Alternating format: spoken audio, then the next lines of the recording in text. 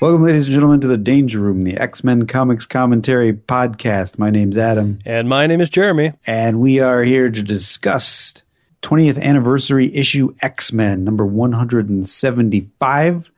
Cover date 1983 November. On sale August 9th of November. Cover price $1. And this one's titled Phoenix. Un Dolores. What? $1 do. It's a smacker. It's a double-sized issue. Yeah. Not cents. Dollar. Double-sized issue. Is this the first issue that was $1? I mean, God Loves Man Kills doesn't count. I mean, even like annual number 6. I don't even think annual number 6 might have been $1. Like the first issue ever?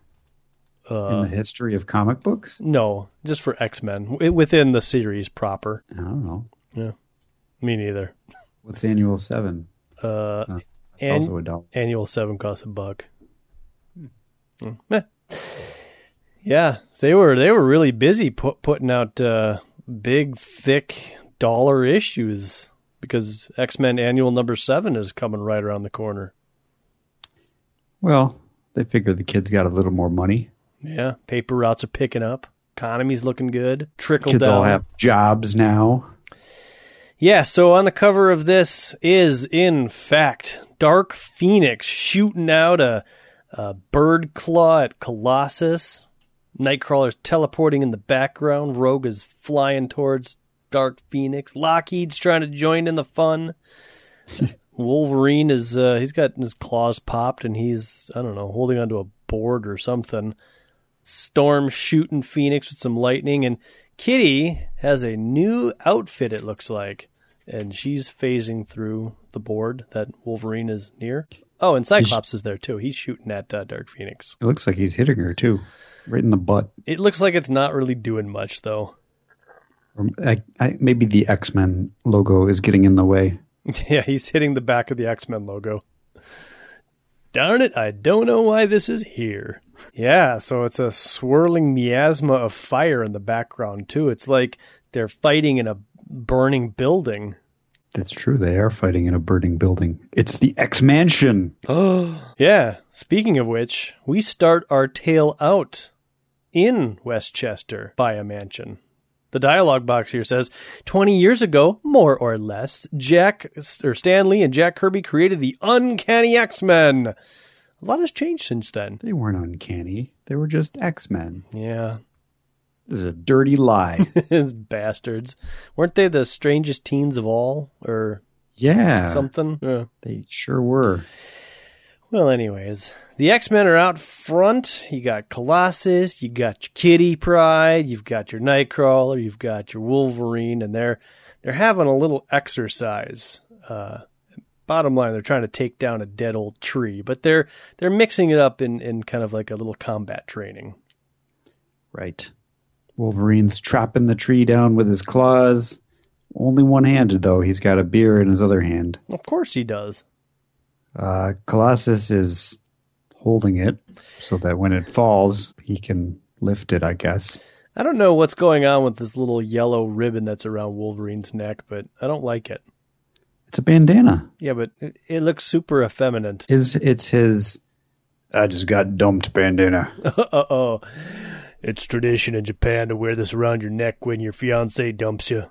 Futzers. Oh, Wolverine, Kitty Pryde is phasing through the tree, and Wolverine says, "You're in the flaming way, kiddo. Either make yourself useful or scoot." Scoot. That's my catchphrase. Scoot. He hasn't stopped saying scoot yet. Futzer. Scoot. And Rogue and Storm are looking on. Rogue asks Storm why is she so upset. The tree was already dead from disease. "Once, Rogue, I believed myself the caretaker of all living things. I should have sensed its illness, but I did not." Nope. So Rogue wants to know why they didn't make it easy on them, and just pulverize the tree. Herself and Colossus being the strong men, they could have easily have destroyed it. Storm says this is more efficient, or this is more fun and less efficient, and we get to use it as a team building exercise. Sugar, you're starting to sound like Professor X. Hey! A big flash of light appears, and they look up at the sky, and they see a giant phoenix effect. Blessed goddess! And from the sky falls a man. And Storm sees it, and she's like, how do you know it's a man? well, it's a guy. It's a person. It could be a woman. Well, you're right. It could be a woman. It's a person. Okay. I don't see breasts. How's that? I don't see them either, but it's too far away to tell. I don't see long streaming hair. I could be short-haired, like Rogue or Storm. That's true, but it's a man. Fine. So they see him, and they fly up there, and they're like, "What's going on?" Storm asks. Rogue asks. Storm thinks to herself, like, we weren't hallucinating. We all saw the Phoenix effect, and there it is again. Just like I saw it a couple of weeks ago in Japan. Remember that? I do. X-Men 172. So they fly up there, and the person that was falling turns out to be a man. It turns out to be Cyclops. It's a female version of Scott Summers. Oh my God, what has Phoenix done to you? She's turned you into a woman. Storm, I know this guy. It's Cyclops, leader of the X-Men. No, she doesn't say that last part. Storm's like, I know Cyclops. Known him longer than you. And they land, and they're like, wow, that's crazy. Nightcrawler, since you're the resident doctor, like you said last issue, why don't you take Cyclops to the infirmary? Okay. I just want to point out that Storm, while not wearing full-decked leather in this particular panel, is still dressed in pretty 80s punk. She's got pink boots on, and she's got a high-cut shirt exposing her stomach, and the sleeves are torn. Her midriff. Yeah. She's gone 80s. She's got those jeans that pull up kind of high. I think they call those mom jeans, but I'm not sure. It's not just the leather and the mohawk. She's embraced the 80s. Colossus is also wearing jeans. Yeah, well, he always wears jeans. And so Cyclops is like, there's no time to take me to the infirmary. Didn't you see what happened? Don't you understand? Dark Phoenix has returned. Well, no, he says, Dark Phoenix has returned. And everyone's like, oh my God, Cyclops has turned into Dark Phoenix. No. But then the professor's face appears and says, X-Men Cyclops, report to my study at once. So okay. Off they go to the professor's study, and before we go to the study, we better all get dressed. Yep, they all go change into their uniforms and their awesome outfits. And it turns out that this leather-clad Storm, that's her new outfit. That's her costume. Yep. Not really much of a costume, more of a punk getup, but hey, it's iconic. Works for me. Yeah, it's cool. So Cyclops briefs the professor on all that has happened, that he has been worried this whole time that Madeline Pryor might be the reincarnation of Phoenix.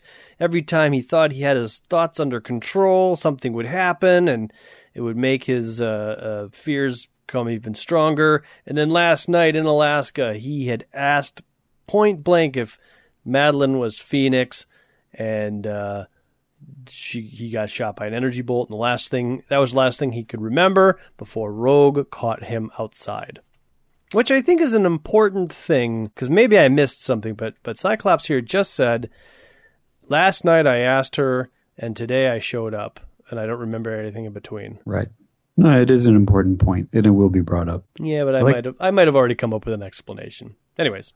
I like how Wolverine is not paying attention. He doesn't care. Everybody else is like looking at the professor and intently listening, and Wolverine's just like, I've heard this story before. More X-Men stuff. I wonder what Mariko's doing. God, I miss her. Here we get Kitty Pryde's new outfit. Yeah, which it's like It's like a leotard with some blue tights and a pink belt. And then for some reason, like some white shoulder shawl thinger and blue gloves. Oh, and a headband. That's also I'm the part of the 80s that's slightly less cool. I'm everything that's wrong with the 80s. And Lockheed is around her neck. So apparently Lockheed is a part of her costume. Yes. The professor, blah, blah, blah. Gene Phoenix loved you, Scott. Why would she attack you? This is a very annoying dialogue. Why heal your wounds after she attacked you, which the images in your mind tell me were agonizing and fatal? Right. Why am I so descriptive? I mean, I guess by the end of the issue, we'll understand why he's saying all this. But yeah, it's very, I don't know, it's very unnecessary. We are facing a cosmic entity. Professor Phoenix consumed an entire star system. We should call somebody. So, my opinion here is this is issue 175. Phoenix died in issue, was it 125? I don't remember. I don't remember either. But so it's been a while. I mean, there are probably some new readers here who might need some catching up onto who or what a Dark Phoenix is. So we're getting all that dialogue now. What? Hey, Jeremy. It's been a while. It's been a while. You're right. I almost say that on purpose now, just waiting for somebody to respond that way. So the professor needs to use Cerebro, yo. Cerebrus is Cerebro's younger brother. We'll meet him later. What was it, Cerbello? Oh, no, it was Cyberno. I gotta go use Cyberno. But Adam, Cerebro has an upgrade. Like, Cerebro's got a keyboard now, some sliders. I'm not sure what the sliders for. I guess they amplify his psi talent. Okay. Is your psi talent going up? That's what it says here. It says, I gotta put Cerebro on and figure out what's going on here, so it amplifies my powers 100-fold. If Phoenix exists, this will enable me to fight her. Now, he's using these sliders, which one would infer is like him amplifying his telepathic abilities. I have a new theory, is that over the years, we've discovered so many new mutants that those old little slider cards he used to have to use, for Blob and Quicksilver and et cetera, he ran out of space. So these sliders, he's just dialing in Phoenix's mind pattern. Oh, yeah, it could be. So now he doesn't have just 10 options. Like, this slider can be in like 100 different positions depending on how it's configured. And that's how he's going to, that's my theory, Adam. Okay, I like it. And there's little VU meters on it now, so apparently it has a sweet sound system built in. Have we ever seen... Yeah, he's rocking out to some tunes while he's cerebroing. Have we ever seen this helmet before? Is this a slightly new variation on the helmet? So he's always had a form of a helmet, but I think this helmet that's very familiar to those that have seen the movie and to modern Cerebro, I feel like it's like the first revision of that helmet that looks like this. So I think we're almost there. I think you're right, Adam. Yeah. Though in the comic books, is there ever a big sphere that he has to go in? Because I feel like that's a creation wholly of the movies. Yeah, I don't think that ever happens. Yeah, okay. Unless maybe in the Grant Morrison reimagining. Oh, that could be. Or was that... No, that was post-movies, so never mind. Grant Morrison was post... Oh, you're right. Because I think they were like, oh, it's been revitalized. We got to take him out of the costume, and we got to make him hip with black leather. Yeah, and now the movies are going to the costumes. Which, thank God. I hope that the last Wolverine movie that they do, I hope they put him in the Wolverine costume. Yeah, it's weird. Fox is really anti-costume. They are. In fact, I didn't see the latest Fantastic Four movie, but were they really even in costumes there? I mean, I think they had uniforms, but yeah, they were not like the Fantastic Four's costume. Well, actually, the picture of Apocalypse that everybody hates, that does have Psylocke in an obvious costume. Yeah, and I think that might be like the first full-on costume. Well, Magneto has had his costume pretty much the whole time. Yeah, that's true. Mystique, sort of, but I guess what I'm talking about is no more like Hollywood interpretations of these costumes. Just like put them in their damn comic book costume. I mean, they did it for the Avengers, and it seems to have worked really well. Yeah. So stop screwing around. Mystique doesn't walk around with a shapeless body. She has clothes on. And they're iconic clothes, so put them on. Little skull belt and everything. Maybe that's what they need to do, is for the Apocalypse movie, they put Mystique in that costume.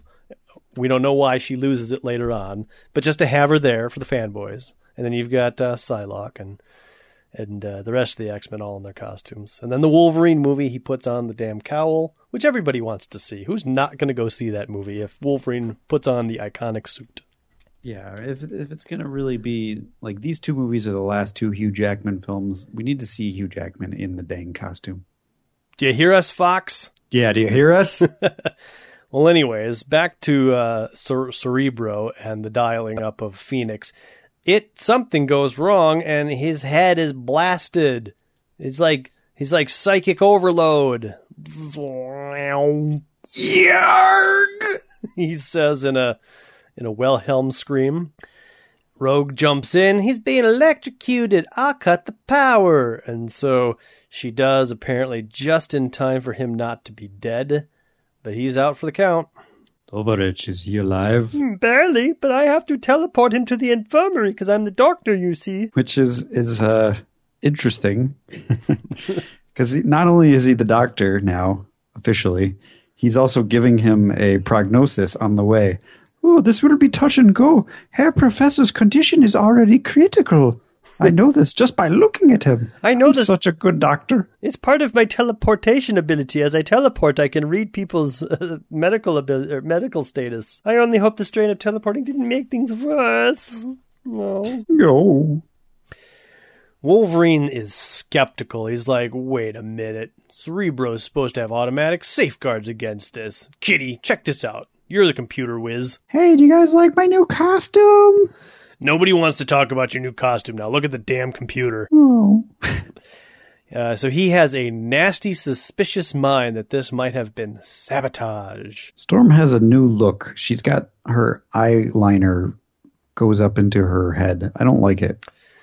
Well, hang on now. Kitty, before that, Kitty says, oh, the safety interchanges have been disengaged. Everything's reversed. The professor's powers were amplified, but instead of psychic energy going out, Cerebro projected itself into him. So that's wacky. And you're right. This picture. I don't care about that. I just care about Storm's eyebrow or eyeliner smearing into her face. They're working on it. I don't like it. As a matter of fact, Adam, we haven't read credits yet because credits are actually at the end of the issue, but Paul Smith is not long for the X-Men world. So no. I think he's just kind of like, get me out of this thing. I want on to the next job. But I like him. Well, yeah, but too bad. She's got the sunken in cheeks and these giant eyeliner. It's not good. It's very Annie Lennox. Yeah, it is. But I think that's because of the whole cheekbone thing that's going on. But anyways, as they're talking about what's going on with Cerebro, Cyclops starts glowing and he develops like an evil grin. And he's like, he turns into Phoenix and says, actually, Storm, there's a simple explanation. Would you believe the end of the world? Hi, guys. Miss me? Here's where we finally get our title, and Storm says, Phoenix! Cyclops goes down for the count, and all the X-Men are a gasp. Good for Wolverine. He's looking off to the side. Ugh, Mariko. I miss you. This reminds me of that time with Mariko. And so everybody lashes out with their powers. And it does very little. Yep. She sends Storm's lightning back at her and knocks her out and looks like he makes Colossus double over in pain. It kind of looks like he's making him punch himself, which makes me laugh a little. It kind of actually makes it look like he's got like a wild case of constipation or gas. I just feel like he's like gut punching himself. Gah! Oh, stop it. Gah! Oh, does that hurt? Oh, does it hurt? Oh, I shouldn't have eaten that angelata. So many spices ripping up my insides right now. So Kitty and Lockheed, they fly in, and Kitty's like, well, Dark Phoenix is energy, so maybe if I phase through her, I'll disrupt her. And she just goes flying through. Nothing happens. Well, she gets a jolt of electricity, which knocks her out. Yay! And then she whaps Lockheed aside. Yeah, which isn't very nice. And then Rogue flies in, and she just grabs Rogue, picks her up, and then throws her really, really far. Kaboom! I'm thinking it's like a sonic boom type thing. Yeah, and I was trying to understand this, because in one panel it's ka, and the other panel it's boom. Yeah. So the boom panel, I guess she leaves the mansion? I don't know. Either that or she's like breaking the sound barrier, but I don't know. Something. And remember this scene, because I got a couple questions about it later. Okay. Nice moves, Genie. You sure ain't lost your touch. I see you've extended your claws. Care to try your luck? Nope. Okay, I gotta go. And so she disappears. And so Storm's like, hey, Logan, why aren't you fighting? Didn't see much sense in it, darling. Ever since I broke up with Mariko. What's the point? Life is for chumps. I don't really feel like it. Yeah, he's just like, look, did you see what happened? What was I going to do? And Storm's like, yeah, I guess you're right. We should probably call the Starjammers or somebody else. So Kitty jumps on the computer. She's dialing up the Starjammers. It's taken a while. Everything's been scrambled, but finally she makes her way through. And it should be pointed out that she suggested that they call the Starjammers earlier, but the professor was like, nah, I want to do some Cerebro tests first. Yeah, no, look where that got him. It was like, we should call the Starjammers the Avengers and Fantastic Four. And the professor's like, nah, I've got this. They don't even call the New Mutants, for Christ's sakes.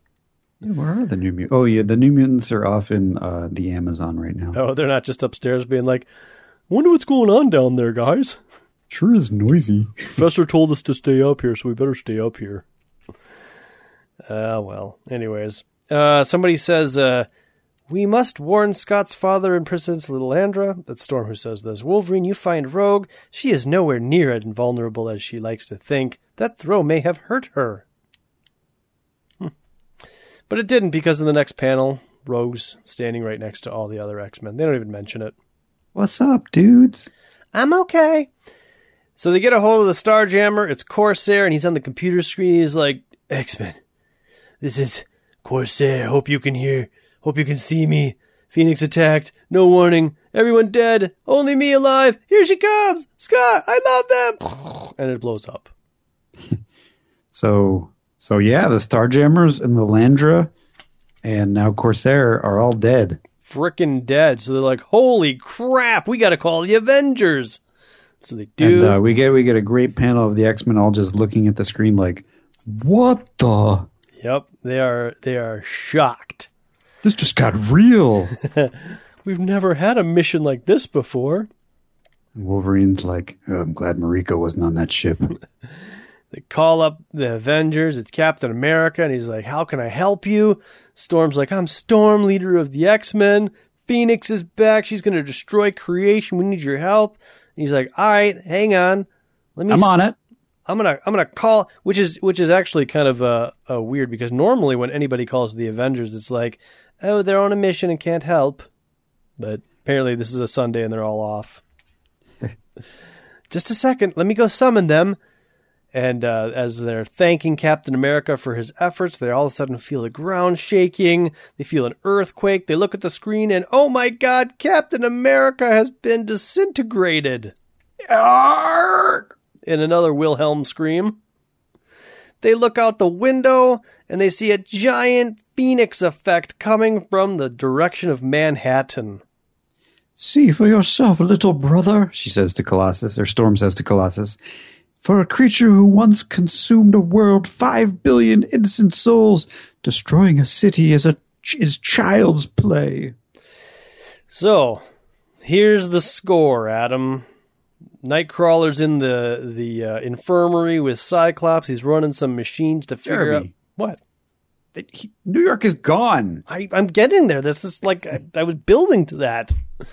He's looking at Cyclops, and Manhattan is burnt away. The Avengers are gone. The Fantastic Four is gone. Doctor Strange is gone. The Morlocks in their underground caverns. Everybody is gone. Like, it's just like them in their mansion. Everybody else is dead. We should call Alpha Flight. They're in Canada. Nobody messes with Canada. Yeah, they don't bring that up for some reason. What about these Defender people I've been hearing about? Well, Doctor Strange is one of them. Oh, well, so Doctor Strange, where are the Defenders based? Are they all based in New York too? Yeah, they're all in New York. Oh, well, then they're all dead. Dazzler, though, is she a Manhattan girl? She probably is. She's dead too. They're all dead. And Who's that's left. Well, the West Coast Avengers, but I don't think they've been formed yet. Oh, okay. Maybe they have. I don't know. This is the point where Cyclops has an out-of-body experience. Which is really unusual in the middle of this comic book, but I also kind of like it. I don't like it, nor do I dislike it. It just is. I get the feeling that Cyclops is like, Wolverine always gets to narrate his issues. I want to narrate a couple pages. It's in my union contract. I get one narrated episode. Fine. You can have 175, but just that. I don't know about you, but I read this in kind of like a childlike sort of voice where he's just like, I'm flying. I can see Kurt and Aurora and hear them too. They're talking about me. Doesn't sound good either. So is that how you read it? Like a creepy little child? No. Yes. No, but I get what you're saying. Like kind of whimsical, lighthearted.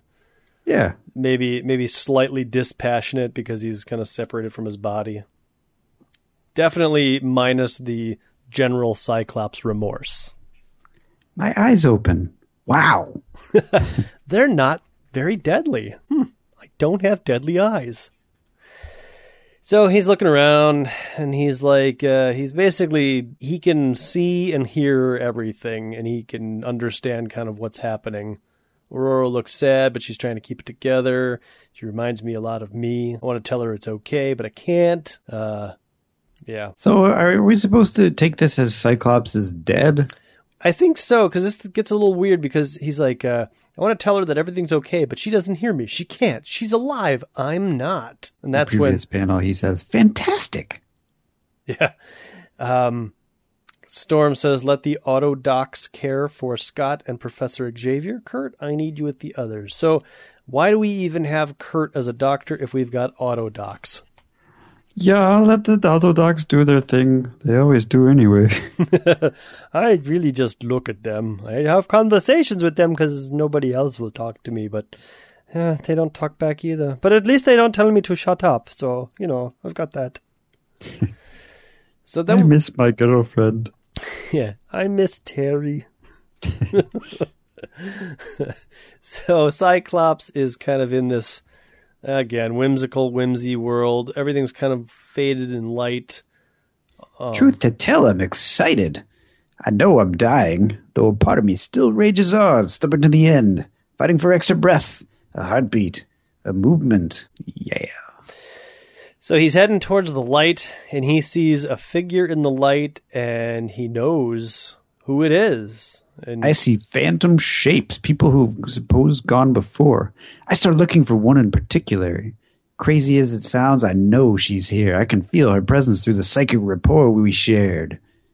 And that time on the butt. Remember that? I see her. Wait. Nope, it's not her. It's someone else. Something familiar, achingly familiar.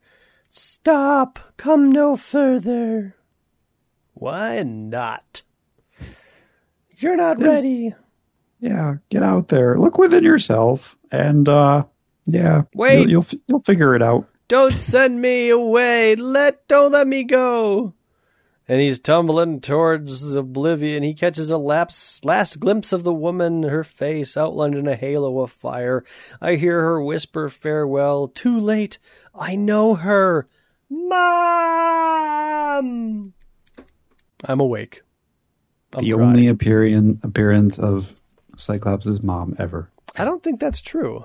That's probably not. Because I think we've had an appearance of her in a flashback. That, of course. Well, that was a flashback. I mean, a current appearance. Gotcha. Well, then you might actually be correct. And if you're not, this is certainly the first appearance of her real time. We've definitely had flashbacks of her in the ship with Alex and Scott. And the mysterious third Summers brother. What? Wait, third Summers brother? So he wakes up, and now he's going to play sleuth. He's going to play a detective. And his first clue that he starts off with is, Phoenix is all-powerful. She's an entity. She can travel from here to there in the blink of an eye. So why was there a 12-hour delay between Alaska and here? Unless someone had to fly from Anchorage to New York. But who? It's an awful lot of trouble. His knowledge of the X-Men is as deep as his hate. It must be. Yes. He plays with reality, yet nothing is what it seems, and his plan revolves around Dark Phoenix. There's only one person it can be. So he solved the mystery. The majority of our enemies. He has to warn the X-Men, flush out the enemy, basically, into the open, but with no idea of where or how he'll strike next. For the moment, I have the advantage of surprise. He must believe that I'm dying. No, I don't get that. Because, does he really believe you're dying? I mean, if it's all illusions and stuff. I don't know, Adam. I mean, or does he just believe? Does supervillain believe that Cyclops believes he's dying, and that will incapacitate him for now? This whole part of the plot doesn't make any sense, and I'll continue to explain why. Yeah, I mean, the only thing I can offer here is that he was dying, and then he wasn't dying, and maybe this person has shifted his attention elsewhere, allowing Cyclops to get a jump on him. But to make this a little bit more realistic, in order for this person, if they are using tricks and illusions to create this havoc, and it's not havoc, by the way, if they're trying to do that, they would have cameras all over the place, so eventually they would catch up and be like, Cyclops isn't where he's supposed to be. Well, no, I don't know. I'll follow that up too. Right. So he is going to flush him out, and then he will be a dead man. So he's running around. He finds Colossus. I play by his rules when I catch him. He's a dead man. So Cyclops threatening death. He runs around a corner, and he finds, he finds Colossus and Storm, and he's like, "Hey guys, it's good to see you." And why does Cyclops have a calculator attached to his butt? That's actually what caused me to pause a moment ago. But we, honestly, for good storytelling, we should already know why he has this on his belt, but we won't find out for a few pages. Oh. And then it's like, oh. That's right. Okay, I remember what it is. Late coming plot device. Awesome. Anyways. Long story short here, they now think... Oh, it's 10 minutes later. It's been 10 minutes. You should keep track of that. I missed that on the first read-through. But yes, it's been 10 minutes. So one could assume that he's been running around for 10 minutes, or maybe he's been laying some dastardly plans for the last 10 minutes. But Colossus and Storm think that he is Phoenix, and so now they are attacking him with all they've got. So at this point, you have to be kind of aware that whoever the supervillain is knows that Cyclops is running about. Right. So apparently the 10 minutes that we got, 10 minutes later, was the only drop he was able to get, and now this person knows he has to, right? Because he's cast this image of Phoenix upon Cyclops. Very confusing. So by now, more X-Men have joined in. They're all attacking. Cyclops is doing his level best to fend them off without permanently hurting them. Strangely enough, if they were actually listening to her, they would listen to her say, "Brilliant, brilliant, Scotty! You waltzed right into that one." That's true. But, maybe they weren't really listening. Yeah. There's a lot of things that we'll talk about that don't quite add up. But anyways, he has practiced with these people. He's fought alongside them. So he kind of knows, when Nightcrawler teleports, he generally teleports above the person to confuse them. So he just shoots in a wide arc above him and happens to hit Nightcrawler. But when he gets to Lockheed, he's like, I haven't really fought this dragon yet, so I don't know what to do. So he runs away. I'm not sure if he was going to hurt me, and I don't really want to hurt him. So I think my best option is to count my victories and run. But as he's running away, Kitty jumps through a wall, phasing into Cyclops, I guess grabbing him and phasing him as well. Oh, also, Colossus held no punches, and Cyclops has a couple of busted ribs. Yes. Oh, that's right. And Kitty and Cyclops go toppling over the stairwell. Through the railing. Yeah, because she's phasing him. Right. And they're all like, "What's that dumb kid doing? Genie will roast her alive." Then we must deny her the opportunity. Down the stairs, X-Men! Apparently this is all going to Cyclops' plan, because as Kitty reacted precisely as she anticipated, they went phasing into the floor, and now they're continuing to go down. So this is all feeding into a plan of Cyclops's. They will fall straight in a line. The next open space beneath them is the Danger Room. Kurt, set it up. Set up the Danger Room to take on Phoenix, and remember, Kitty's expendable. We all are expendable. Oh, so now I'm the Doctor and the Danger Room setter-upper, huh? How come you don't want me to fight anybody? You're not very good at that. So they do phase into the Danger Room. Nightcrawler teleports into the Danger Room, and he starts up the program. And I guess the first program is an airbag that they comfortably fall on. Cyclops and Kitty, that is. Well, I think... No, I think you're right. This is all part of Cyclops' plan, because when Nightcrawler pushes the buttons, he silently apologizes to himself, and Nightcrawler is electrocuted. Nightcrawler, when Storm tells him that Kitty is expendable, he shoots over some good old German. He says, "Ich verstehen," which means to understand. So I think he's saying, "I understand, Storm." Verstehen. Yes, ich verstehen means I understand. To understand. So, yeah, I guess the ich was important. That's why it's ich ... verstehen. So, yeah, a little bit more German lessons for us.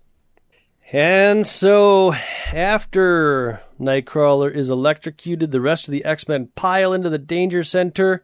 Danger Center. The Danger Center. The Danger Room. Danger Center is much cooler than Danger Room. Let's change the name of our podcast. Welcome to the Danger Center, the X-Men Comics Commentary Podcast. We're the center of all the X-Men. So that's when Cyclops whips out his pocket calculator and he says, "I spent precious time after I woke up transferring the Danger Room control systems into this portable module. Here's where my gamble pays off." Did we note that Cyclops knocked out Kitty with a nerve pinch? No, we didn't.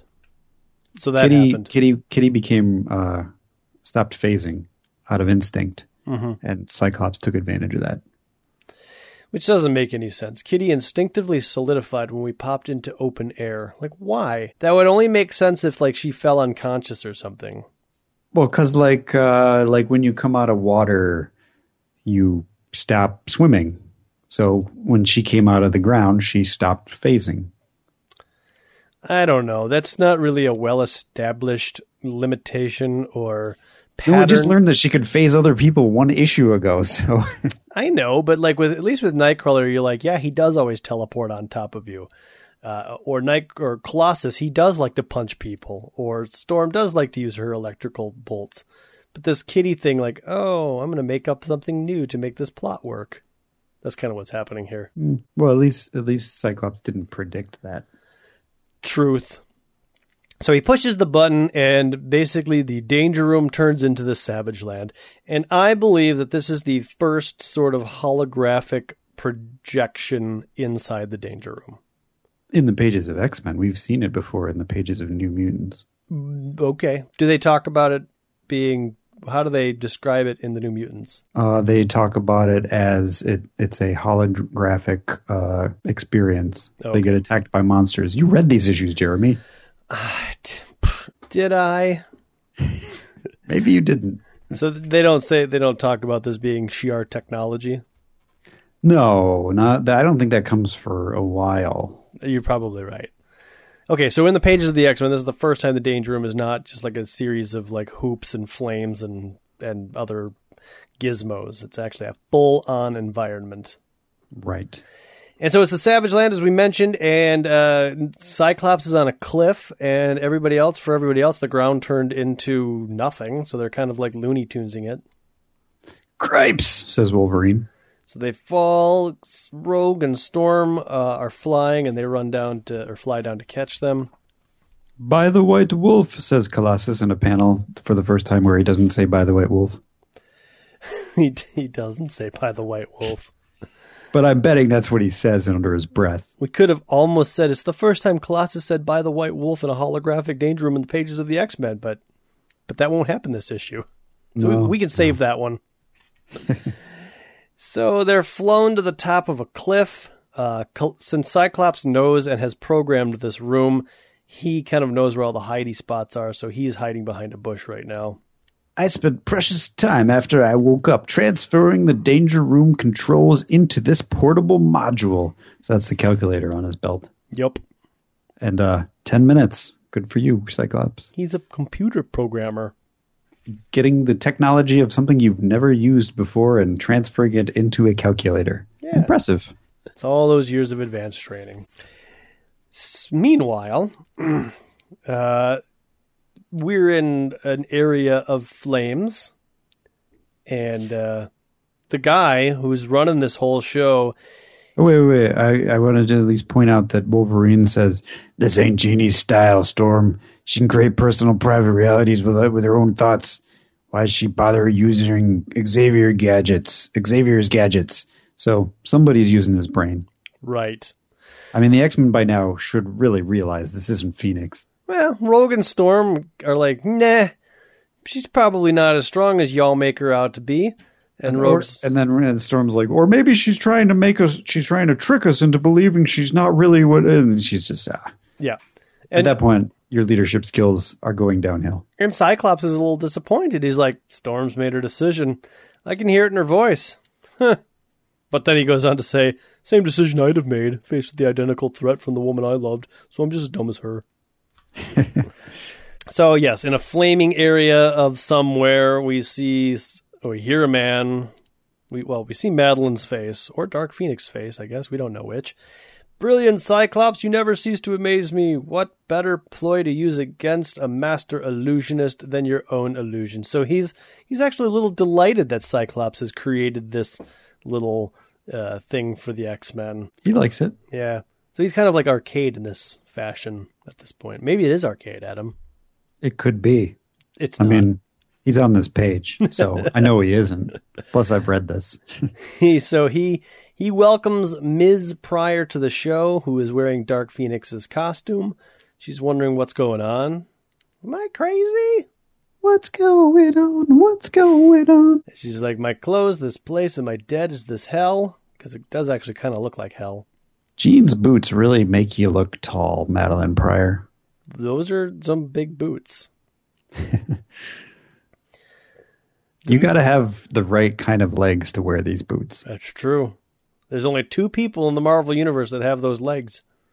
Jean and Madeline Pryor. Weird. No and yes. Who are you? Who are you? Jason Wingard, ma'am, at your service. or as the X-Men know me, Mastermind. I get my own logo and everything. I am a villain, and very soon, with your assistance, I shall destroy my oldest hated foes, the X-Men. And she notices that the throne and the fire, everything's gone, and he goes on. Basically, this is our introduction or reintroduction to Mastermind.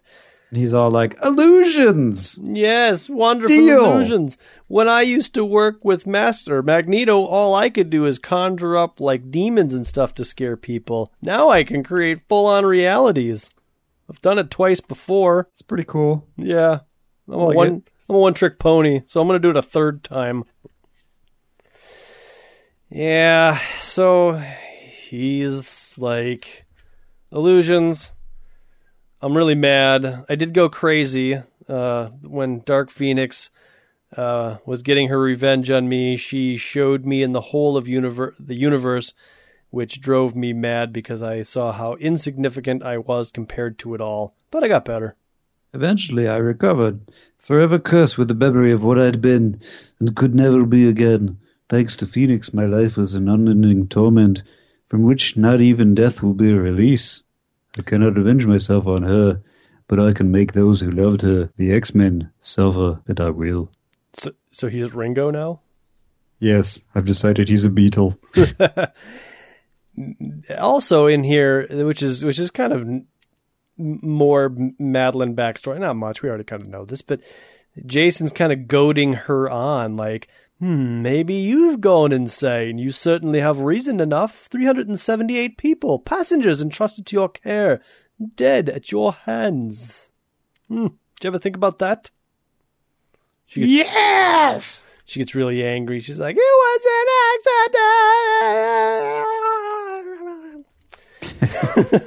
accident! So we get a little montage here of... who's the dude? The dude is the dude from Japan. The dude is the dude from Japan. Yep. And the priest is the priest from the plane. But who's the dude from Japan? Oh, remember that Mariko was supposed to meet her brother and Viper and the mysterious guy that ended up being dead. Wolverine and Rogue tracked him down and found out that his corpse was there for a couple of weeks. Yes. That guy. Yes, okay. So we're seeing all the guises. Matsumune or Matsushabi or I don't know. Yeah, so we're seeing all the faces of Jason Wyngarde. The final face is Cyclops himself, to which further confuses Madeline. How did you get here? Well, we also don't look over the fact that he also mentions that Mastermind has also been taking time to pay back some old scores with former colleagues, which is a reference to that stuff that was happening at the Hellfire Club when the White Queen showed up and she was all unconscious and Sebastian Shaw heard laughter. Oh, yeah. Yeah. So that kind of came and went. Yeah, so this is the explanation for that. So if you were looking for something more detailed, this is it. This is all that you get. It could have started out a pretty cool plot line, but I think that they're like, meh, let's just wrap this one up. This confuses Madeline, who's like, oh, Scott, how did you get here? And I just saw Mastermind transform into you. Well, maybe not. I don't know. Maybe it was done in such an elusive way that it wasn't just a transformation. Right. But like Scott just appeared out of the shadows. Well, her mind... Hey, what's up? Her mind is being messed with so much that maybe... who knows? Maybe she just thinks like time has passed and she's now confused. Like, oh, I was just looking at Mastermind, but now I see you. It's weird.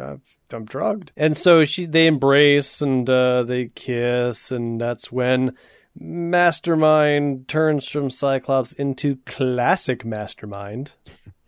That's what he should call himself. It is I, classic Mastermind. And that's exactly what he looks like he would talk. I used to look like this, but I prefer the Wyngarde physiology. Had I wished, though, I could have made you love me whatever my appearance. I may yet do so. Won't that be fun? And she's got her hands over her mouth like she's vomiting. Well, Mastermind is not a very attractive man. And Ugh, gross! I can't believe I had my tongue in that. And he doesn't, I mean, he's got like greasy hair. He doesn't look like he bathes very often. Meanwhile, in the danger room, Cyclops is running through the foliage. And he's doing a lot of talking to himself. He's got to be careful not to trigger traps because he's in just as much danger as the rest of the X-Men, even though he has the advantage. He shoots Wolverine full on in the face. Actually, in the back of his head. Yeah. And then his head lands in some rocks or something. Adam, here's one thing that bugs me about this whole thing, is why isn't Wolverine using his sense? Well, he is. And Colossus says, "Can you scent our quarry, Tovarich?" And Wolverine says, "Flaming rooms neutralize my sense of smell. But Jeannie ain't exactly bothering to hide her scent." Which I'm not really sure what that means, but... Well, what I mean, so the danger room is nullifying his sense or whatever, but was his sense being nullified outside or in the office or anywhere else in the mansion? Basically what I'm trying to say is, shouldn't he be like, something ain't right? I mean, he has kind of been saying that this whole time, but he should be the one that's like, hold on, everybody, I don't smell Jean. Well, apparently his ability to block out Mastermind's illusions is not particularly great. That's fine. That doesn't bother me. He can be affected by Mastermind's illusions all day long. But what I'm saying is he should be the one person that's like, something ain't right. Well, he is the one person who says something ain't right. But it should be like, I see Jean, but I don't smell Jean. And I know what Jean smells like. But right here, he says that he does smell Jean. I don't really know what this means, but Jeannie ain't exactly bothering to hide her scent. I don't know what that means. Because Jean is not in the room, so how can he smell her? I think this is just poor dialogue. I think it's part of Mastermind's... So he's pumping in Jean scent? Yes. Okay. Part of his illusory ability is to illusionify olfactory. Sense. Yeah. Yeah, okay. So, yeah, you're right. As you said before, he gets blasted in the back of the head. Serves him right for not sniffing with a sniffer. Scram! Cyclops is running on the trees. Colossus is still convinced that this is Phoenix, of course, and why do you run, murderers? Face me. I am not that formidable of a foe. I'm not very good with the crunching. So they run, they chase, and this falls right into Cyclops' other plan, where Colossus falls into quicksand. Yes. What goes rip? I don't know. The tree branch, maybe? I guess. It does look like, no, he is uprooting trees as he's running towards Cyclops. Oh, okay. Gotcha. Yeah, okay, yeah. that makes sense. I thought maybe Cyclops farted or something. Oh, I really shouldn't have eaten that enchilada. Take that, Colossus. So Cyclops runs off to the mountains. Yeah. He says... He knows that the mountains are where the exit to the danger room is, so he's got to be sort of careful.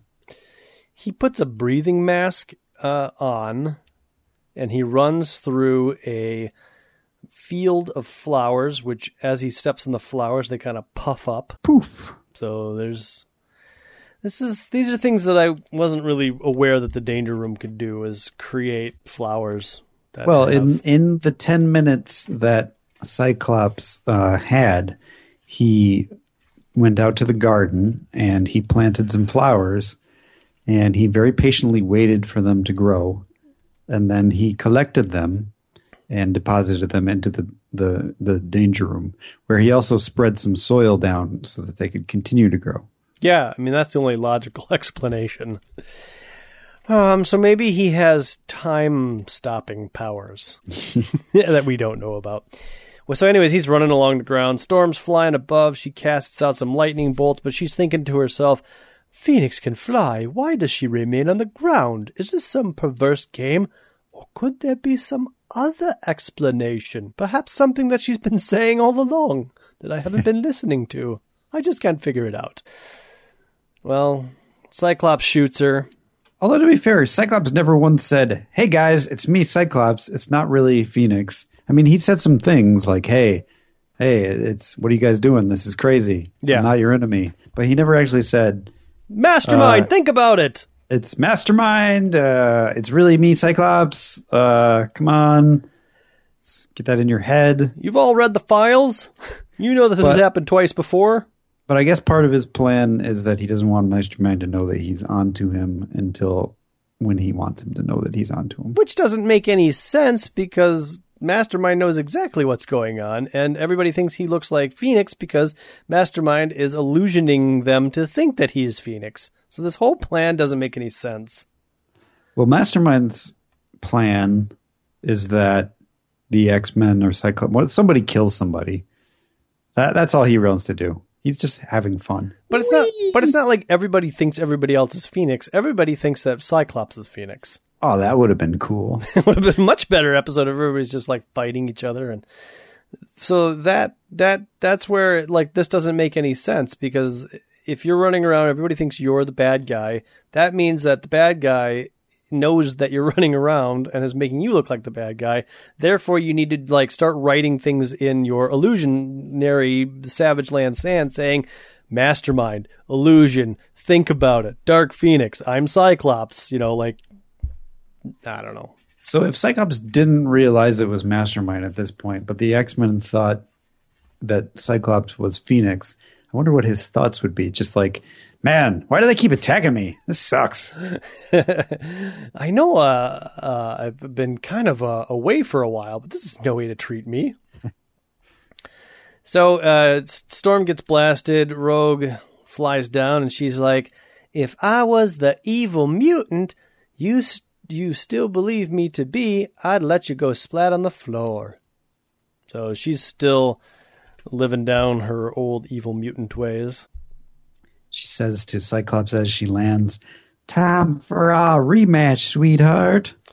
Perfect. She's right where I want her, he thinks to himself. And he fires a shot at the ground, causing all of the plants that Rogue is standing directly above to release their some sort of gas. It's pollen. Given Rogue's Oz Poppy. Well, that's like Wizard of Oz poppy field when they all fall asleep reference. But given Rogue's natural invulnerability, nothing less than full power optic blast would even begin to phase her.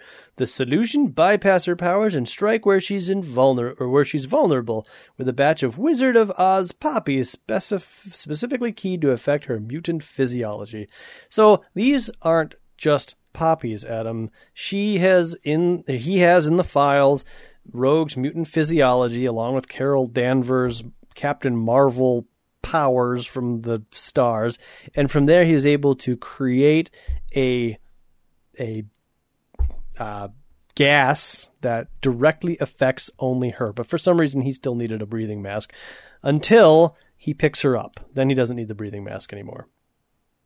Again, doesn't this never happens? If Rogue's only vulnerability is this gas, then like wouldn't this just be the thing that people use all the time on her? I'm invulnerable. Psh, psh. Oh. Well, after this, she builds up an immunity to this gas. Oh, where she destroys it. She hurls it all into space. She's like, I had no idea this poppy sauce could make me so lethargic and tired. I'm going to learn to not get tired. She just inhales a little bit of it every day until she's invulnerable to it. Yeah. I pulled her medical file when I programmed the danger room. One whiff of dust and she's fast asleep. Bless the professor for redesigning the room. I couldn't have done this in the original. So the danger room can manufacture flowers and dust particles. I guess. Specifically keyed to knock out Rogue. So now he's going to shut the surveillance system down. Mastermind's no doubt been watching the show. And so if I turn it off, he won't know where I am anymore. So right here he's saying like Mastermind knows exactly what's going on. Well, right. We know that he knows what's going on, but Mastermind doesn't know that he knows what's going on. Okay. So Cyclops takes Rogue to the infirmary where the professor is still cooped up and basically wakes up Storm with some smelling salts maybe, and then has Rogue touch the professor's head, causing her to absorb the professor's powers. No! Of course, she's worried that she's going to absorb his powers permanently, but Cyclops feels pretty confident that he can time this just right. 1, 2, 3, go! And after she comes up, now she's got basically this brand new ability to take in telepathic thoughts, something that she's never had to handle before, so she's going a little nutty. But Cyclops is there. He has had psychic training from the professor and Jean, so he kind of knows how to calm her down, and so she does. And that's when the X-Men come in, and we get to see what Scott looks like as Jean. yes, basically just looks like Jean. We finally get to see what the X-Men are seeing. Wolverine! All of you! You must not believe what you see! That's Kitty. Oh. You must not believe what you see! There we go. And then we're back to Cyclops. Your senses, your thoughts are playing tricks. If I'm Phoenix, why am I bother talking to you? Why run from you? I have given Rogue Xavier's psi powers. I'll open my mind to her and you'll see. But never here is he like, I'm Scott. By the way, it's me, Cyclops, in case you hadn't figured it out. Look in all of the beds. Notice who's missing. Me, because I'm standing right here. Think about it. Mastermind, for God's sakes, you people. Anyways, he does open up his mind to her, and she feeds his thoughts to the X-Men, and there she you go. Finally says, "It's Cyclops, can't you see? We've been suckered." Yep. Relax, Rogue. So, there you go. Everyone's like, oh my God, we've been hornswoggled. We've been suckered. How do we know this ain't a trick? Because, little man, the trickster's right behind you, says Phoenix, because she's back. Oh my God, and now this time, it's the real Phoenix. No dice, Mastermind. Your game's over. Your Phoenix can no more fool us than harm us. Brave words, my love. And he blasts at her, or she blasts at him, and he says, see, it doesn't even hurt. Yep. See? But then they hear a fut noise, which Wolverine is like, a gunshot. Silencer equipped, so no one would hear it. So he's kind of realizing, just as he has kind of this whole time, that they are illusions, but there's a little bit of like there's something behind the illusions too, right? So that they have some element of danger. I mean, these fools might get shot. It's true. Wolverine can hear a silencer. Yeah, that makes sense. Yeah, with his senses and all. Yeah, with his heightened senses. And then Wolverine continues to go on and says, "There's a portion of this room, a kind of dead zone that my senses can't focus on. I felt the same thing when Xavier was zapped, but I never got a chance to figure it out since things happened too fast." So he couldn't do it in the danger room. He couldn't do it in this office, and he couldn't do it outside. A lot of limitations going on in this episode or this issue. Storm, Psyche's on a level, and Mastermind's in here with us. Then, my friend, I must ensure that he remain. And so she whips up a storm of really cold rain. Yep, it's even hurting the X-Men. It's so violent. I've got Xavier, I'll protect him. Storm, for the love of mercy, no more. You're killing us, even though I'm invulnerable. Kitty phases out the door and says, "Oh no, I'm safe, but what about the others? If Storm destroys the infirmary, even if she defeats Mastermind in the process, how can we help whoever's injured? Or is she under that creep's control? Maybe this is part of his plan." This should be sufficient. Once creating such a tempest would have left me exhaustive, but violent weather comes easily to me now, because I wear punk clothes. And this panel of her is the only one that I like with the crazy eyeliner. Yeah, well, that's because most of this crazy eyeliner could be shadows, but it's not. But yes, It's a good panel. And that's when the doors fly open, the icy cold water comes flying out, and now we see Mastermind Not as Jason Wingard or any of his other disguises, but as Mastermind, the creepy Classic Mastermind. Classic Mastermind. And in fact, he says, you have fallen, Classic Mastermind. I've had enough of this sucker. I hope you enjoy playing with our head, bub, because you'll never get another chance. And he's going to stab Mastermind in the face. Storm stops him and says, Logan, no! Back off, woman. It's no less than he deserves. We are not executioners. And he says, stop being a hypocrite. You wanted to kill him a minute ago. That was a minute ago. Things change. He's unconscious now. You can't do that. It would be murder. So Find some drugs to keep him unconscious until the professor can devise more permanent means of restraint. Find some drugs? They want to keep him sedated. I'll go get some bleach. And so the psi powers leave Rogue, and Kitty, she phases back in. She thinks to herself, to stop Mastermind, Aurora was ready not only to kill him, but sacrifice the lot of us as well. Oh, yep. My. So things these days are pretty serious with Storm. Yeah, there's a dark corner being turned here. It's the serious X-Men. Kitty brings in the medical supplies, so that's nice. Hey everybody, I got us some medical supplies, which goes with my previous thought balloon. Yep. And so Cyclops is getting up, and he's like, "Where's?" And he turns around and he screams, "Madeline!" And she's face down in the water in the Dark Phoenix suit. So he rushes to her side, flips her over. It's like, I was there to watch Jean die, and I was helpless. I won't let this happen again. Breathe, damn you, breathe! Not another redhead in a Phoenix suit. I can't take it. My eyes, my deadly eyes. So he gives her mouth-to-mouth resuscitation, and eventually she coughs, and she looks up, and she's like, Scott. Wait. Scott! That's my whispered Gene. That's good. Here, darling. Yeah, darling, I'm here. Hi. Hi yourself. Yes, and everything's happy. Yay! Epilogue.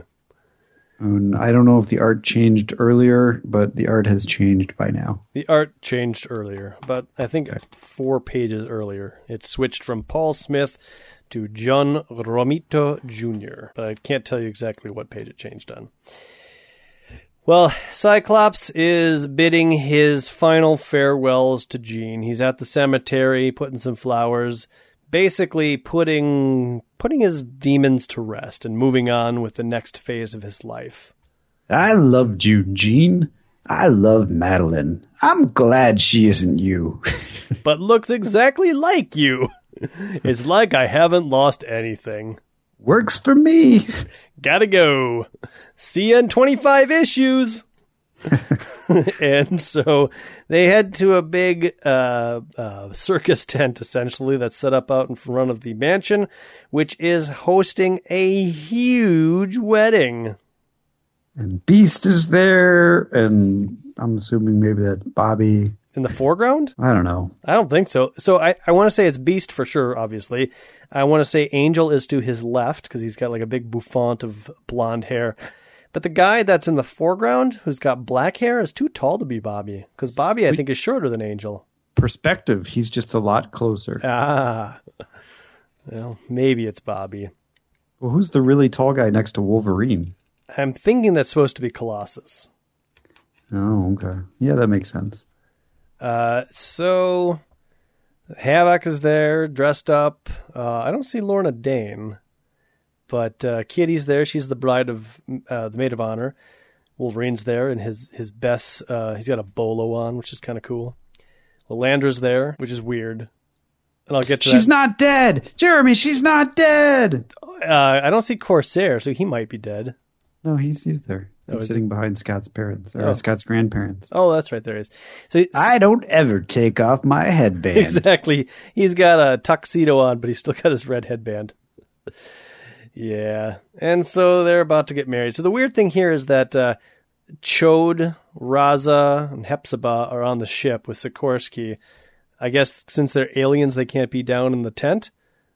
But Lilandra's there. Like, why aren't these people just at the wedding? They would freak they opted out. I don't like weddings. I think Carol Danvers is sitting next to Wolverine. Yes. And let's see here. Somewhere in here we get confirmation that Corsair is doing Hepzibah. Oh, Hepzibah says, Chris thinking about wife Scott Boy's mother. And Raza says, fond memories doth not mean he love thee any less. There you go. They are getting it on. A little skunk like, love. Stop talking like that, Raza. And he's like, you stop talking about it. You guys are... Chode's like, you guys both talk like dummies. Chode says, shut up. And so they walk up. Wolverine's like, maid of honor, huh, kid? Better luck this time. Oh, Logan, it isn't fair. You love Lady Mariko. You know, this is kind of a dick move by Scott. No, it's not. It's kind of a dick move by Wolverine to be like, Mariko, I was going to get married. Yeah, like 2 issues ago. Give him a break. You think Cyclops should have delayed the wedding just because Wolverines fell apart? Yeah, I could have just waited like a week. Adam, do you see the size of this tent? I mean, they probably had to put a deposit on this thing. They weren't going to get their money back. All the people that RSVP'd, the caterer had already done the stake up. I mean, no, Adam, you don't just back this off. You know, I thought the pool to the mansion was closer to the mansion, but if you can fit this giant tent inside, it's pretty far away. Yeah. So like the tent is between the pool and the mansion. Wolverine, who is walking Madeline down the aisle? It looks like from the previous panel that it's Scott's grandfather, but it's got to be because we know that Madeline doesn't have any family, right? I don't know that we know. Ooh, it's Mr. Sinister. Oh, spoilers. It's Nathan something or other. Wasn't his name Nathan something or other? I don't know. His name was Nathan something or other. I thought Cable's name was Nathan. Yeah, it is. Oh, okay. That's a big, long, convoluted story that we'll get to in a couple of years. Yay. Anyhow, Cyclops has got a big, goofy grin on his face. I'm getting married today. Got the ring, Alex? Was it worth to you? Wanna die, Alex? Well, that's not a very nice thing to say to your brother on your wedding day. Jeez. It's some weird dialogue Chris Claremont sometimes imbues with these characters. So the priest does the standard words, dearly beloved, holy matrimony, let him speak, now forever hold their peace, blah, blah, blah. We see all the couples paired up. We see Amanda with Nightcrawler, Lilandra with the professor, a very furry-looking Banshee with Moira McTaggart, Kitty looking over at Colossus, and Wolverine scowling as Carol looks, I don't know what her expression says. Are you okay, buddy? You look real grumpy. Remember, I have no emotions for you, so this panel affects me in no way. I hereby pronounce you man and wife. They look at each other, and we get a big full-page splash of them kissing. Rose. Chris Claremont was the writer on this tale. Paul Smith did pages 1 through 29. John Romita Jr. did 30 to 38. Bob Wiacek inked the whole darn thing. Tom Orzechowski was lettering. Glynis Wein was the colorist. Luis Jones was the editor. And Heem Schutter, why, he was the chief. And that's it, fans. That's the last issue of X-Men. Well, it's the last regular issue of X-Men in this Marvel Masterworks. Oh, man. There's a annual in it, and then this Masterworks is cashed. Hey, X-Men Omnibus number 3 comes out next year, and this is the last issue in that. Are you going to buy it? I guess I should. Well, you don't have to. No, I don't have to, but I have all the rest of them, so I guess I guess I will. But you will never open it. I'll open it. I'll flip through it. Why would you even do that? I mean, I guess there's probably some extra materials I'll leave it closed. that you haven't. Well, you can do whatever you want to, Adam. I'll leave it in the plastic. Adam, did you know that Neil Adams was originally tapped to be the artist for God Loves Man Kills? Yeah, we discussed that during the God Loves Man Kills episode. Did we? Yep. Because I'm looking at the end of the Marvel Masterworks here, and there's some really good artwork, and the story would have been very different had Neil Adams have done it. There's 6 pages of artwork that he did. Yeah, we talked about those. And friggin' not Mastermind, Magneto gets like shot a bunch of times through his chest and stomach. We talked about all this? We did. God, that was like a 3-hour long episode, so I'm not surprised you forgot about it. I wasn't paying attention. You said practically the same stuff when I told you about that, because you were like, "Wow, this would be a completely different story." I've given you the Cyclops voice, Jeremy. I'm glad I'm consistent. Do you have the letters pages? No, I don't. Well, this issue has a letters page that is answered by the letters are answered by the professor, and it's interesting that the professor answers a letter and says, it talks about Kitty's studying, and he says she's currently working on a computer project with a friend from dance class, Douglas Walsh, which I think will have some surprising results. And I believe that Douglas Walsh is a reference to a character that may or may not be the same character and get renamed. Okay. Doug Ramsey. Yeah, he gets married, and so his maiden name changes. Okay. I'm kidding. No, I know you're kidding because but he does appear in like the next in a little bit. Yeah, nice. All things considered, Adam, issue number 175. Kind of meh for me. Felt kind of forced. It had its ups and downs. I feel like, they're like, it's 175. We should do something special. How about like an homage to Dark Phoenix? But a lot of Mastermind's powers, like I get that he could make Storm think that she's shooting herself with her bolts. I'm less convinced that he could make Colossus double over in pain like he did. Well, that's the problem I had with the first half, is like, when they're fighting Cyclops, okay, they're fighting Cyclops. But when they're fighting Phoenix, who are they fighting? I think they're just fighting an illusion. Like she is not there at all. There's no representation. It's just a pure illusion. But I'm with you. That doesn't work for me. And well, fighting the illusion is fine, but some of the things like Rogue getting like kapowed doesn't work. Like I could understand her like thinking she got hit really hard. But how does that explain, like, the physical movement of her body elsewhere? Like, to me, like, she should have just fallen down like, oh, I just got punched. But she would have had to propel her own self to make herself go flying.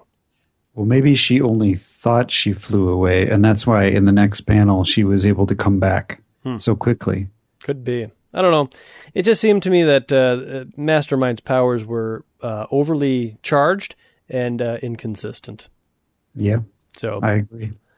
And honestly, I just feel like there'd be more emotional baggage coming out of Madeline for going through this whole ordeal.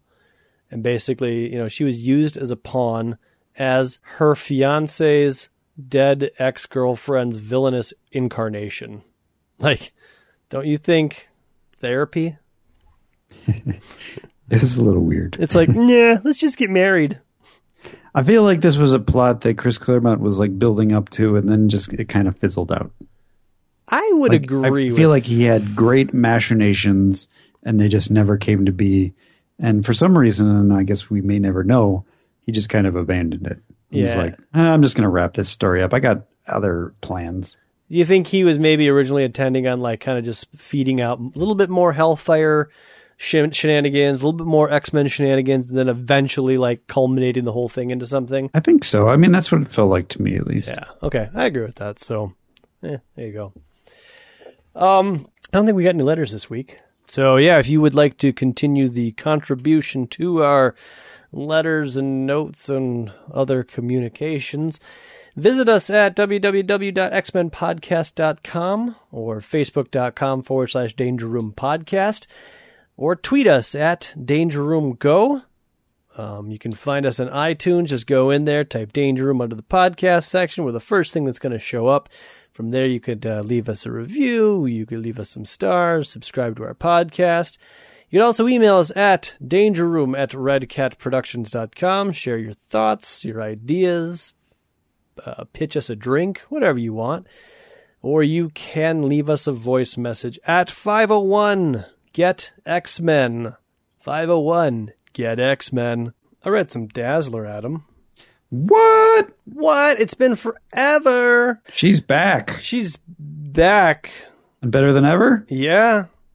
Adam, All right. I am guessing that this is the first issue maybe that's gone bi-weekly, or bi-monthly rather.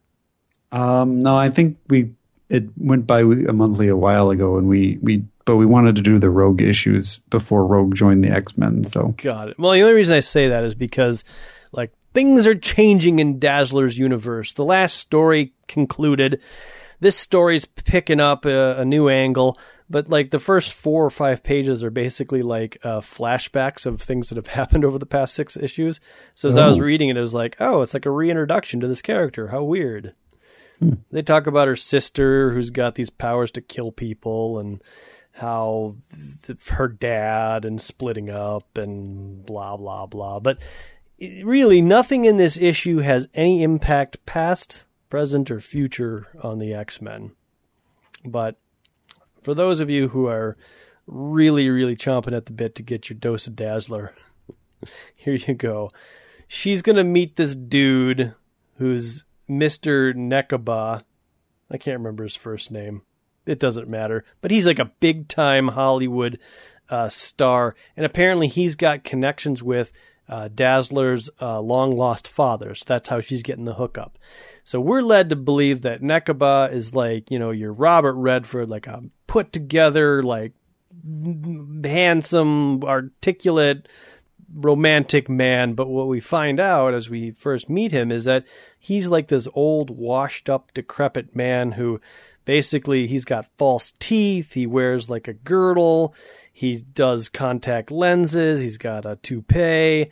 And then once he puts like all of this stuff on his costume, if you will, then he turns into his kind of dashing self. And he says, all right. He does say, all right.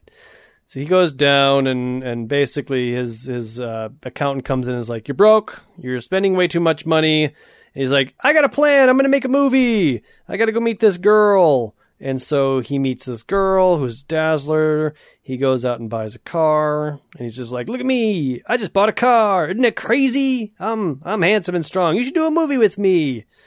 Dazzler's like a little wigged out. She's like, well, this is really weird. You're not really what I expected. And he's like, oh, all right, well, let's get on my airplane. And so they go up in the airplane. And at this point, you're kind of like, Dazzler, why? You don't even know this man. Why are you going on an airplane ride with him? She gets up there, and the pilot's all ready to go. He's like, all right, let's go flying. And he's like, come here, baby. Why don't you get a little closer? We can make a movie, and we can talk about the love scenes. And she's like, I don't really know how I feel about all this. And that's when, for some reason, an attack airplane comes and starts shooting at the airplane. We don't really ever get an explanation as to who's shooting or why. But Dazzler basically, at the end of the issue, is able to spring into action by turning up the radio, absorbing up all that noise, blasting a hole in her airplane's window, and shooting the attack plane, blowing it up. And she's really like, oh my God, I hope the pilot's okay. And he's able to, in classic G.I. Joe form, he's able to eject safely. And she's like, oh, she's safe. But the pilot's been shot, and she doesn't know how to fly an airplane. And that's where the issue ends. Oh man, cliffhanger supreme. Now, the one thing I for those of you with like really good memories, I said, hey, this one was written by Frank Springer. And I said, you watch for that. And you're like, why? And I said, you'll find out. And that was a long time ago. Well, the last couple of issues were written and penciled by Frank Springer. And now all of a sudden, Jim Shooter's kind of horning into the writing reins because this issue was written by Frank Springer and Jim Shooter, yet still penciled by Frank Springer. So just keep your ears open for that because there's more changes next issue too. Interesting. Perhaps something to do with the bi-monthly schedule? Who knows? I like the cover. The covers are great. These are full painted covers. It's like an album cover. Yeah, it's basically album cover art of an album cover. Yeah. So, cool. Yeah, that's it. That's all I got for Dazzler. Nothing happens. Nothing that we care about. I read a couple things, and I want to first start out with now it's the New Defenders, number 125, which is also a double-sized dollar issue. Ooh. This is an expensive month for comic collectors. Oh, man. If you were collecting the Defenders and the X-Men, you were screwed. I've only got my normal $1.20. How am I going to pay for $2 worth of comic?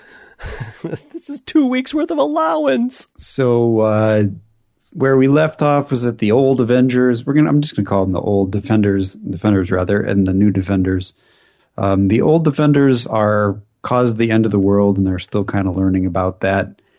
Anyway, we cut to the New Defenders where Beast and Iceman and Gargoyle just went out drinking, and they get home and they're all drunk and stuff. They show up and Moondragon's there, and they're like, you just tried to kill the Avengers. And she's like, yeah, but I'm doing my penance. And so they're like, all right, fine, whatever. And they're all still quite drunk, and they learn that they get Moondragon's backstory, which I don't really care about. So they walk up the stairs, and Iceman's in his underwear now because they fought Moondragon, of course, and she was able to get into his mind and basically turn it off his powers. So he's just walking around in his underwear. They're walking up the stairs, and at the top of the stairs is a pajama-clad Warren Worthington. Dun, dun, dun. Oh, my God. I guess he got in earlier, and it was spending the night hoping they would get back. And so the three former X-Men, they start dancing around, and it's ridiculous. And Warren's only wearing his pajama bottoms, and Iceman's wearing underwear and nothing else. And they're like doing the two-step and the Charleston and all sorts of things. They talk about the time that they broke into Scott's room in the middle of the night and started doing their Rockettes routine. And it's weird. Sounds like it. I don't know. This is not what grown men do when they see each other. They don't like get arm in arm and start doing like dancing. It's just strange. It sounds very strange. So anyway, we discover that Hellcat is getting married, so they're all going to go over there, and she's also being followed by this character Mad Dog, who is essentially sort of a Batman character with a mustache and a brown costume, and he is one of the current agents working for the Secret Empire. Oh yeah. So number one is communicating with him, which is Cobra Commander, if you'll recall. I thought number one was Richard Nixon. There's a new number one. Well, maybe. I mean, maybe it's Richard Nixon again. I don't know.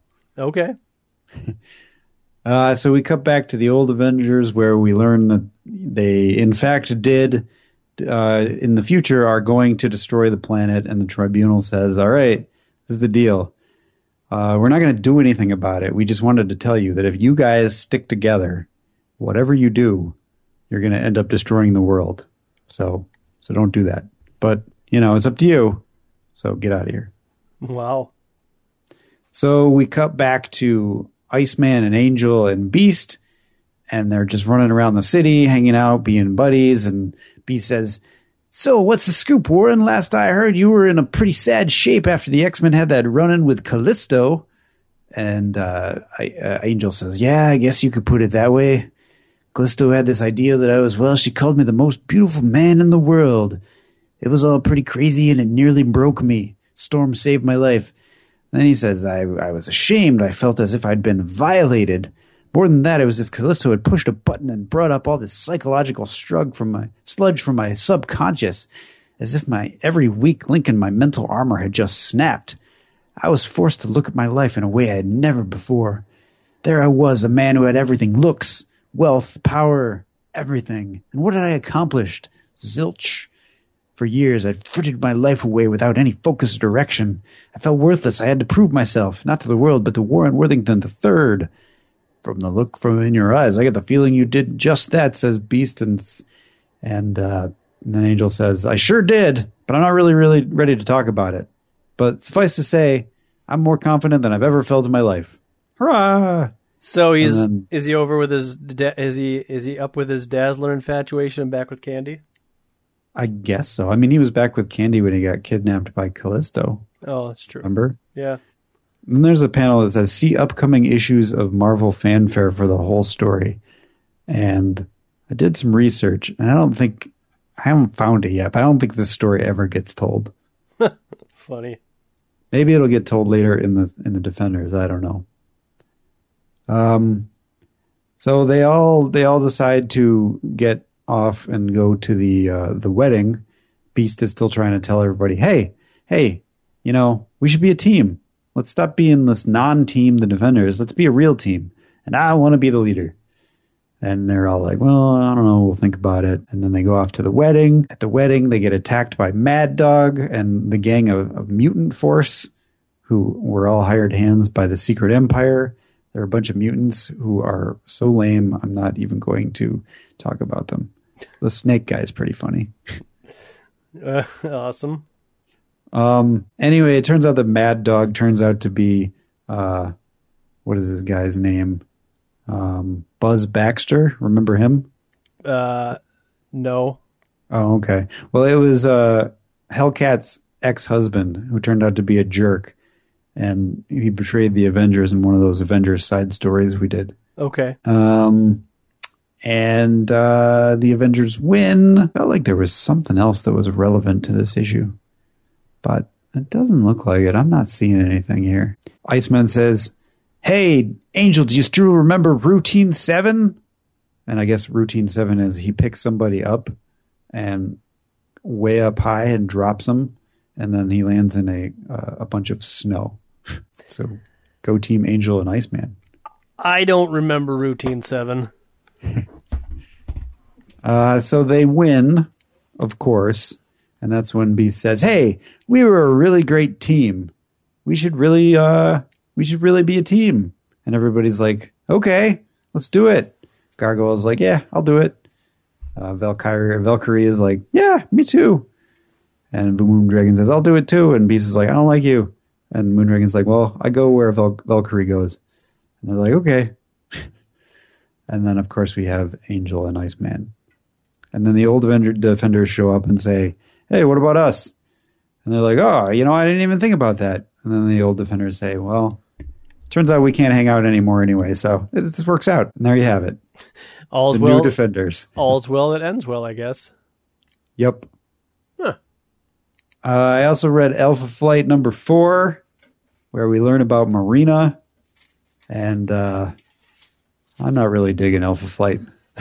I don't know who Marina is. I probably don't care either. Yeah, the problem with this comic is that all of these characters are new, and we're getting all these like complicated backstories on all of them, but I don't care yet because I don't know anything about the characters. Well, it's too bad.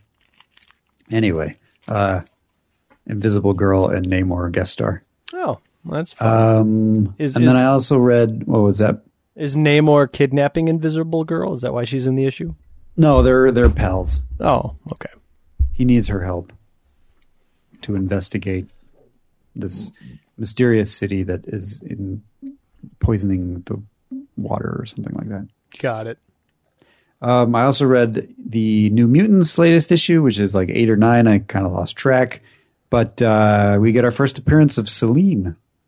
Oh, okay. They're all in the Amazon. We don't know anything about Selene yet. Cool. So, good.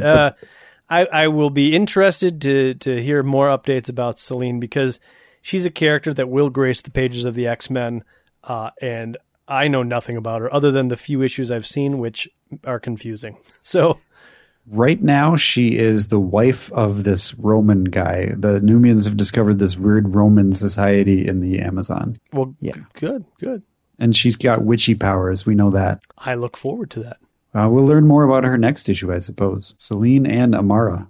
I believe eventually Amara becomes Magma. Well, Adam, did you have anything else that you wanted to add to this particular episode? No, I think I've said enough. Well, then, until next week, my name's Jeremy. My name's Adam. The Danger Room is closed.